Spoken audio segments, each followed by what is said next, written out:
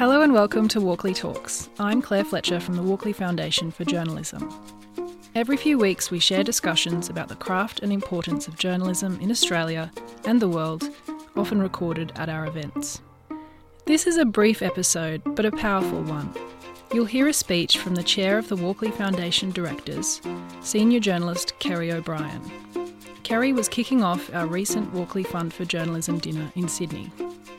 You'll hear Kerry introduced by the MC on the night, Samantha Armitage from Channel 7. This talk was recorded at the Ivy Ballroom in Sydney on the 5th of April 2019. It's now my job to introduce a man who really needs no introduction. A face we've grown to know well in our lounge rooms at 7:30 each night. A giant of interviewing. He faced off against Barack Obama, Margaret Thatcher, Mikhail Gorbachev, a man who has held some of Australia's most powerful politicians to account, and, of course, now the new chair of the Walkley Foundation.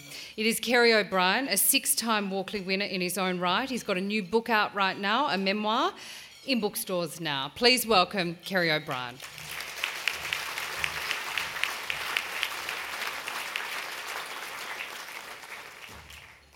Thanks, Sam. Very nice of you to plug the book. 43 years ago, I went to the Philippines for the ABC's Four Corners to cover a disaster story. A tsunami that hit the island of Mindanao, killing 8,000 people.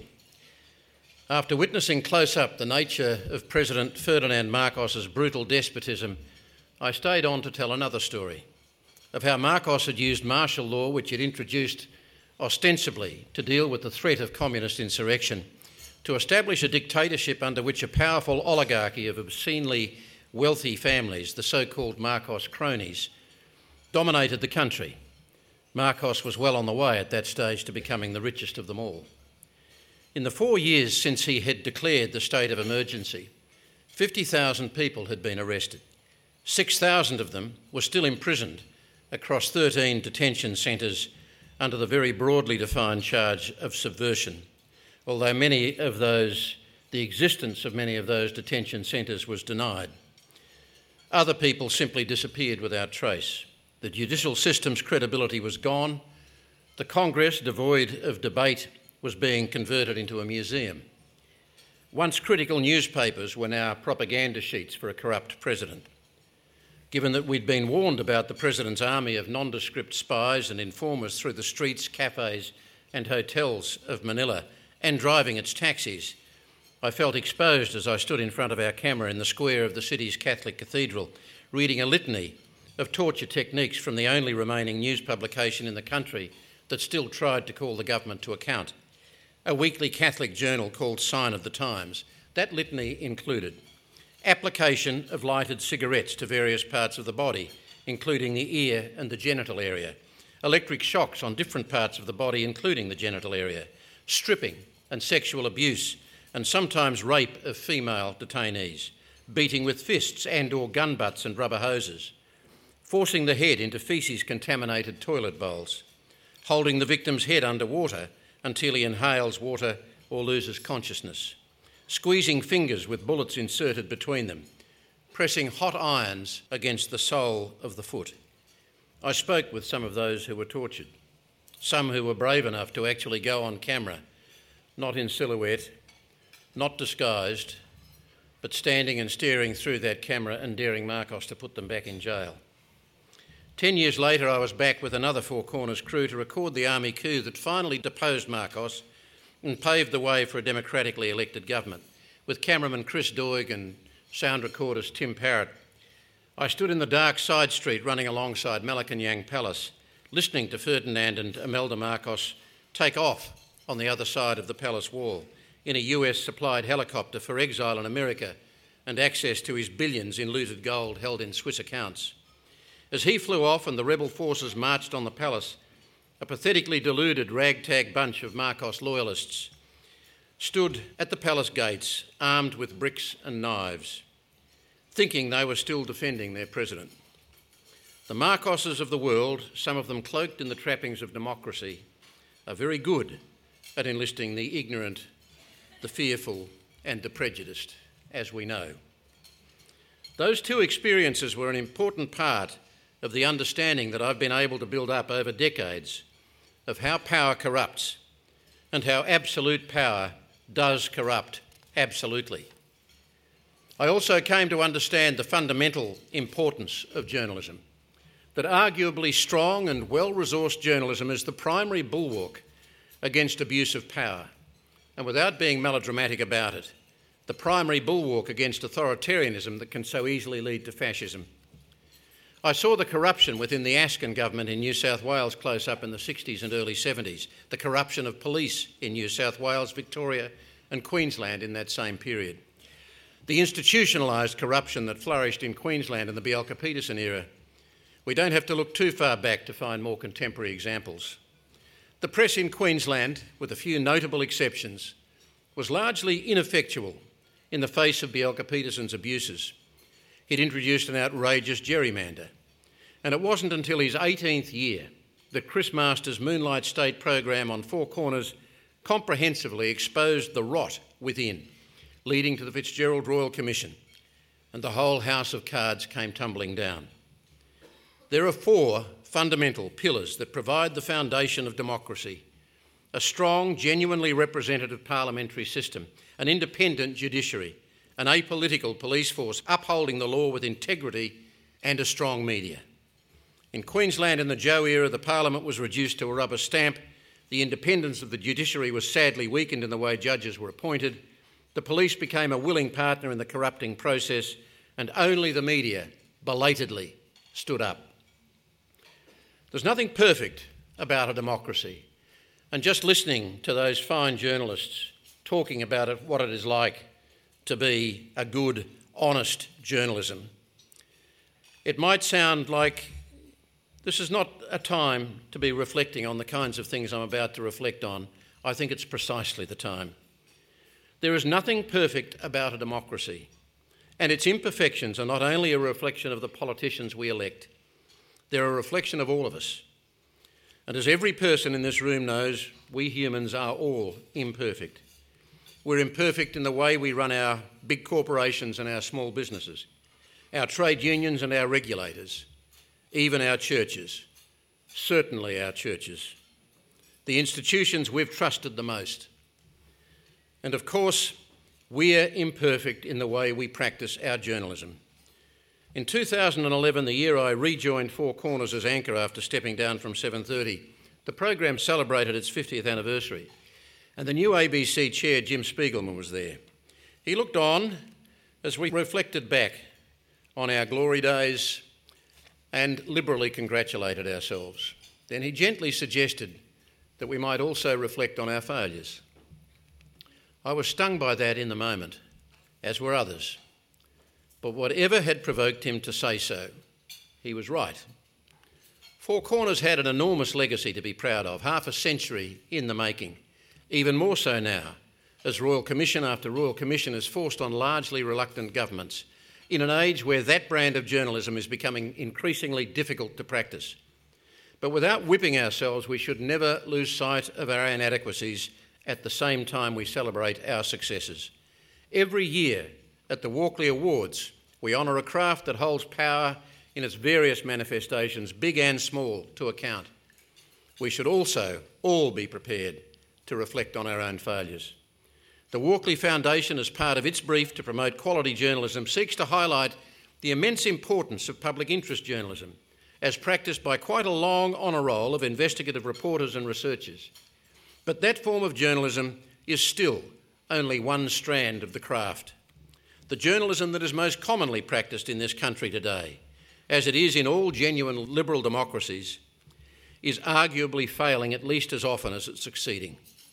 In every undermanned newsroom where media releases are published with little or no basic fact-checking, it's failing. In every doorstop where camera operators are sent to record the shallow and self-serving lines of politicians without a proper, strong journalistic presence, is failing. In every regional centre where the presence of well-trained local journalists is too thinly spread, it's failing. Every time we're on the phone when we need to be on the beat to see a situation firsthand, we're failing. Every time we devalue or disrespect the critical skill of sub-editing in whatever the medium, we are failing our craft. Every time media organisations reduce the ratio of wise older hands in the newsrooms of Australia to the younger journeymen and women and the novices, because experience is more expensive, robbing the young of their mentors, the kinds of mentors that journalists of my era took for granted and flourished from. We're failing.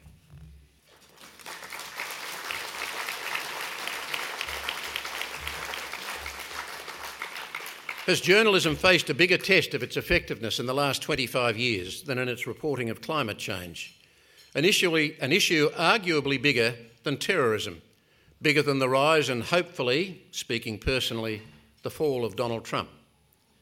Bigger than so many other challenges that preoccupy so much of our waking hours and fill up so much of our journalistic space and time, because ultimately it actually goes to how our planet survives. Hold our political leaders to account for their failures on this front? Absolutely. But we can't let ourselves off the hook either. Tough subject to cover, complex to explain to our readers, our viewers and our listeners. Very tough to hold their interest and keep them accurately informed and engaged over years of obfuscation and manipulation and the fake information fed by vested interests and the deniers or so-called agnostics shrieking from their self-constructed pulpits. But on any honest reflection, by any yardstick, we have to acknowledge our part in a failed democratic process with regard to climate change. I'm not urging hair shirts and self-flagellation, but we should always be about, that's the Catholic coming out of me, but we should always be about seeing the whole picture of how well we do what we do and not so much. Not just the bits we like about ourselves and our work. I was a correspondent in the US for the Seven Network as the age of 24-hour news began to dawn. Because we had the Australian rights to CNN at the time, I saw their operation from the inside and I was struck by the amount of time their journalists spent spruiking in front of camera positions around the country as the live cross became increasingly ubiquitous. I was struck by the amount of time that was sucked up by journalists and other commentators filling the airwaves with cheap talk, much cheaper than boots on the ground, in filling the big black hole of 24-hour news. 20 years ago, I returned to CNN in Atlanta as part of a study for the ABC on how news was being gathered in major television newsrooms in Britain and America. And I noticed a large graph on the wall framing the main stairs in the news centre and the sign above it that read, CNN's Chart of Human History. And when I took a closer look, I realised it was actually a ratings chart. And at that point, the biggest event in human history, according to CNN, was the day the police chased O.J. Simpson through the streets of Los Angeles after his wife had been murdered. I'm not just talking about CNN here. I'm talking about the nature of modern news gathering that's under more severe pressure than ever before. I'm talking about the age of satellites in television, which, while it introduced a greater and more immediate sweep of news coverage, also heightened the shallowness and the promotion of news, even serious news, as entertainment, or infotainment, as it quickly came to be called.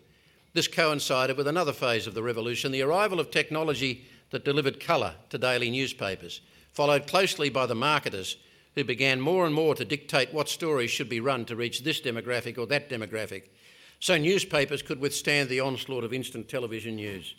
You know, we've been chasing each other's tails and we've been caught up in this, and I don't know that we have the time, certainly don't quite make the time to really reflect on what all this means and what it's done to the quality of news gathering. This coincided with another phase, and we're now also struggling in the internet age, the age of digital disruption. Well, traditional media outlets are. The new giants of this media age are doing very nicely indeed. And there's another huge debate being had about all that. At one level, it's exciting. We're seeing the Crikeys, the BuzzFeeds, the Huffington Post, the Junkies and all the rest, although even those models are having their trouble evolving into more mature, long-term manifestations of reliable news coverage. This is the age of the podcast. All those people around the world in their Gucci fitness uniforms, listening to in-depth news and analysis as they power walk, or sit in traffic snarls on their way to work, or even as they go to sleep. We're actually awash with information, as we know, and on this front there are no borders. We can access just about anything we want if we know how, or have the resources to do it, including fake news and misinformation of the most toxic kind, feeding the prejudices of the naive and, as I said, the ignorant and the fearful. We've watched the deeply worrying rise of Donald Trump. We're watching the rebirth of illiberal democracies in Europe. But we can't be too derisive from the safety of distance, because we're all only too aware of our own endemic vacuum of leadership in this country. With all this noise around us, the Walkley Foundation, a small but growing institution, is endeavouring to keep its eye on the ball. The protection and promotion of quality in journalism is our game, at the most basic level as well as at the pinnacle. We're not just about acknowledging the best and the brightest through an awards process that had small beginnings more than 60 years ago, and now more than ever provides the gold standard that anchors arguably the single most important cornerstone of democracy. We are endeavouring to underwrite that gold standard in a very foundational way, to promote mentoring where it's in short supply, to assist regional journalism to lift its horizons again, to provide a leg up to quality freelance journalism whose income base has all but collapsed. That's one reason we've established the Walkley Grants, to assist freelance journalists with worthwhile projects that might otherwise never see the light of day. And it's my pleasure tonight to announce the winners of the inaugural grants. When we opened these up to applicants in February, we offered $50,000 from the Walkley Public Fund. 117 journalists pitched for grants of up to $10,000 to fund public interest reporting. We can now give even more than we'd hoped. I'm delighted to announce that the Judith Neilson Institute for Journalism and Ideas has provided an additional $25,000 to support the Walkley Grants for freelance journalism, making a total pool of $75,000.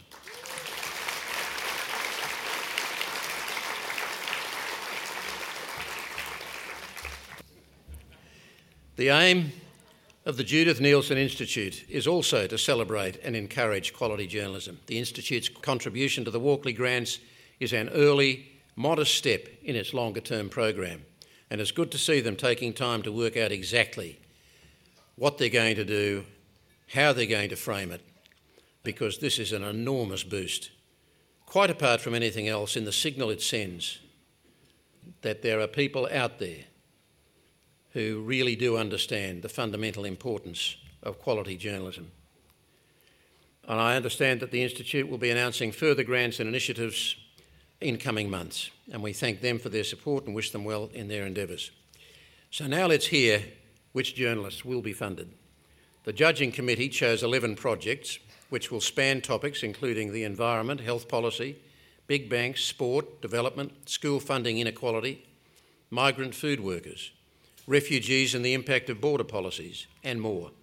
In alphabetical order, they are Carol Altman, Jessica Cockrell, Michael Cruikshank, Nicole Kirby, Andre Dow, Michael Green and Tia Cass, Erin Delahunty, Nina Fennell, Vivian Pearson and Margaret Patton, Kylie Stevenson and Tamara Howie, Dale Webster and Brian Wilson.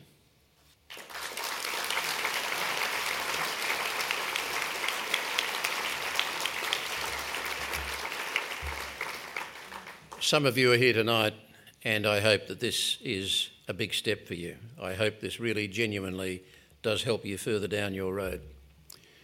Although I've attempted to put the successful practice of strong journalism in this country into proper context tonight, I'm still looking forward to enjoying the stories of soaring journalism we'll shortly hear from some of this country's finest exponents of the craft. Thank you for joining with the Walkley Foundation in its pursuit of excellence. Thank you for your ongoing support.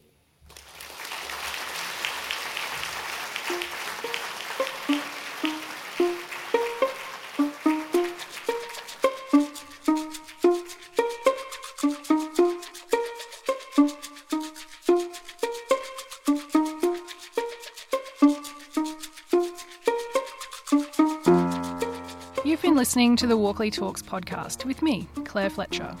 You can find links to all the stories mentioned in this discussion in our show notes. Sign up to our newsletter at walkleys.com/subscribe and you'll be the first to learn about our new episodes, events and other opportunities. If you enjoyed this episode of Walkley Talks, you can subscribe on Apple Podcasts or your favourite podcast app. And while you're there, please take a moment to rate us. This podcast is produced by Kevin Suarez with help from the 2SER studios in Sydney, Australia.